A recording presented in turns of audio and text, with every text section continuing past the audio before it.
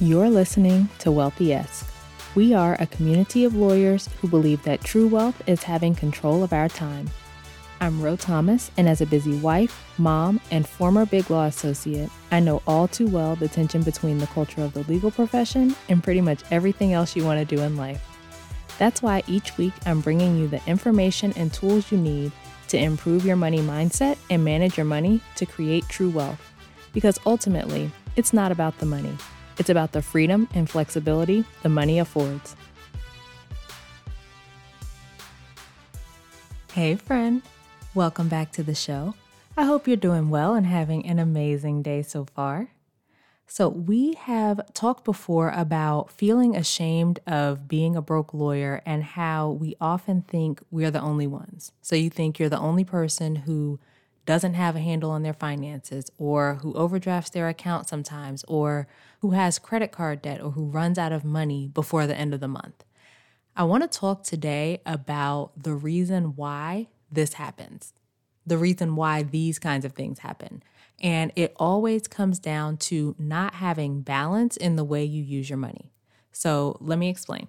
I teach my clients to use their money to fund three areas, right? Three buckets: needs, wants, and goals.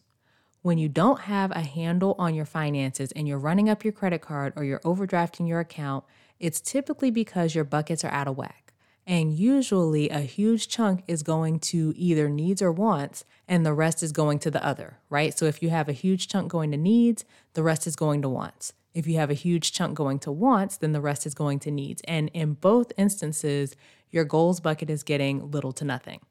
So let's talk about the needs bucket first. And when I'm thinking of needs, I'm thinking of things you literally need, like food, housing, transportation. But I'm also thinking of other bills you have, like minimum payments on debt and things like that. One of the things I see happen a lot is people have these things taking up way too much money. And it's not usually one thing in particular, right? It's all of them in the aggregate. So the big players tend to be your mortgage or your rent, your car payment, and then payments on credit cards and loans and things like that. You have a mortgage or rent, and maybe it's too high for your income. Your car payment could be too high. The minimum payments you owe on credit cards and loans are eating up a bunch of your money, and maybe it's all the above. I'm going to give you some suggestions for how much to spend, but keep in mind that all of these are just my thoughts on the percentages. They are not the end-all be-all of what you should or shouldn't do, but I've found that these numbers tend to work out well for people. So if I had to give you a number for your car payment, I'd say keep it to less than 10% of your take-home pay. Again, this is just my thought. This is an arbitrary percentage, but if you have more than 10% of your pay tied up in car payments, then it's going to be really hard to make progress in other areas. For housing, you want to keep it around 25% or less of your take-home pay. Again, not a hard and fast rule or anything where you're automatically wrong if yours is like 28% or 30% or something like that. But when you start getting too much higher than that, it starts to get tricky because it's so much of your money tied up in this one bill. Sometimes people just get into a place that's too expensive for their income. But another scenario I've seen is a situation where people had a house that was fine for their family before, but then they go through a divorce or a job loss or some other situation where their household income is cut. And now this house no longer makes sense for the income that they have. And people often don't want to let go of their houses when these kinds of changes come up, but then it leads to them digging themselves into a hole because they don't make other changes to balance it out. For your minimum payments on other debt, it's a little tougher to give you a specific percentage, but you want to keep them as low as you can.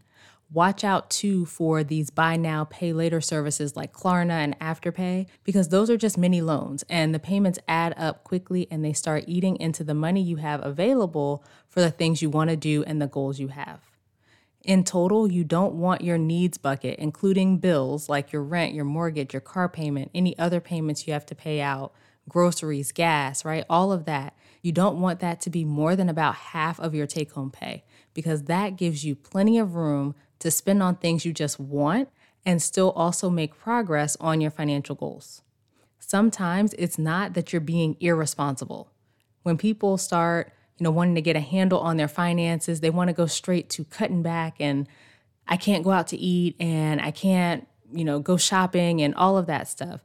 But let's look at your needs bucket first, because if that's crazy out of line, if you're spending way more than half your income on just needs, it doesn't matter how much you cut back on your restaurant spending and whatever else, because it's going to be really hard for you to get ahead. All right, so let's talk about the wants bucket. Maybe your actual bills are reasonable for your income. They're not taking up more than half your income or anything like that, but you don't exercise any self-control when it comes to your discretionary spending. Or sometimes I've seen, both, where the bills are high and the discretionary spending is high. So when we're talking about your wants, I'm thinking about things you don't necessarily need, but just want. And there's technically a little overlap with the needs bucket in that there are things you need, but you don't necessarily need a particular level, right? Maybe the level that you have. So you need a place to live. You don't need a penthouse. You need transportation. You don't need a luxury car. And we're not going to get into that distinction in this conversation, but I wanted to at least mention it. In this conversation, let's think about wants in terms of things like going out to eat or shopping or going on trips, Amazon, spending on hobbies, that kind of stuff, right? All of those things that you don't need, you just want. Another thing that comes up a lot here is activities and stuff for your kids. A lot of lawyers want to make sure their kids have all the experiences and all the things they didn't have. But if you're going overboard spending on those things, then it's going to be hard for you to then make progress that you want to make financially because you've got so much money going out for those things. You want to make sure that the amount you're spending works for the income you have. And obviously that's not to say don't do things for your kids or don't spend on things that you want. I think it's important to make room in your budget for the things you want. I think it's important to be able to do those things for your kids. That's part of why you're working so hard. I actually believe having money available to spend on things you want helps you stay on track with the financial goals you have. But it's all about balance.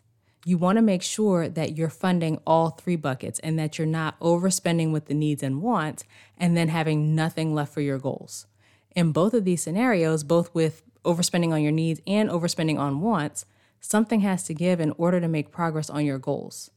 You have to decide if it's more important to you to continue to stay in this house or in this car or to spend at this level on these things, right, on this lifestyle, over improving your finances, over having money available to fund your goals, because that's the effective decision you're making when you run out of money or you go further into debt or you overdraft your account and don't have money for your goals. You effectively are deciding that the house, the car, the activities for the kids, the lifestyle is more important than saving or paying off debt, or that it's worth digging yourself further into debt to keep those things. Because I've also seen that situation where people are digging themselves further into debt month after month, trying to keep up a certain lifestyle. And if it is more important to you for you to have those things over the financial goals, that is fine. You get to make that decision for your life. And so knowing that that's your decision, knowing that that's what's more important to you, you can go forward knowing that that's your choice, right? You don't have to continue to beat yourself up for not fitting some mold of what someone else wants or what other people think you should be doing. We don't tend to intentionally make those decisions, though. I think I talked about that in the unintentional priorities episode. Like, we don't make the intentional decision that, yes, it's so important to me that my kid gets to do this activity, or that I live in this house, or that I spend this much at restaurants, or whatever it is, that I'm willing to not save, or I'm willing to go into debt, or not achieve my financial goals to pay for it. We don't think about it in that way. But you can make that decision if you want to. Just make sure that you want to. And if that's not the decision you want to make, you have to decide what you're going to change. What's happening most often is people are just spending and not paying attention to how much they have or how much they have left for the other things they want to use their money for. And then next thing you know, oh shoot, I overdrafted my account. My credit card balance is higher than my paycheck. I don't have any money to save. I don't have any money to pay off debt, right? If we look at your money like a pie, you get to decide how big a slice you're going to give to the things you need, the things you want, and the goals you have. And you don't want it to keep being 100% or more of the pie going to needs and wants and nothing going to your goals. Because if you don't make a change, you're not going to get ahead and make the progress on the goals that you have. That's just math. So look at how much is going to each of your buckets currently. Then look at what you can shift in the needs and wants buckets to have more going to the goals bucket. And if you're like, I just can't spend any less on these things, then you have to be honest with yourself about whether that's actually true, because candidly, 9 times out of 10 for people in the legal profession, it's not. And then you also have to be honest with yourself about whether you actually want to achieve the goals you say that you want, right? Sometimes we just say it because it sounds nice in theory, but we're not actually willing to do what it takes to achieve it. Because if you truly do want to achieve those goals, you're going to have to curb some of that spending to free up money for the goals. It might be a temporary thing, right? Maybe it's a short-term sacrifice for long-term gain kind of thing, but something has to change. You can't keep doing the same thing and expecting different results. And if I've been speaking to you this whole episode and you already know something needs to change, I can 100% help you. This is the work that I do, and I love to strategize with my clients and help them put themselves in better financial positions. You don't have to keep running out of money at the end of the month. You don't have to keep stressing about your credit card payments and feeling overwhelmed by it all. Just come work with me and let's get you on track. Head to rothomas.com/waitlist so you'll be the first to know when I'm taking on new clients. All right, that is it for this week's episode. Come connect with me over on social media. You can find me on LinkedIn, Ro Thomas, and Instagram at I am Ro Thomas. Subscribe to the show and leave a review, both of which help more people to find it. And please take a second and think of a friend or two who could use this information and share the episode with them. As we close out, friend, I pray that you take the information you learn here, apply it in your life, and open up to the realization that wealth is available to you. As you do that consistently, week after week, you'll continue to take steps to regain control of your time, build wealth, and live the life of freedom and choice you deserve. Talk to you later.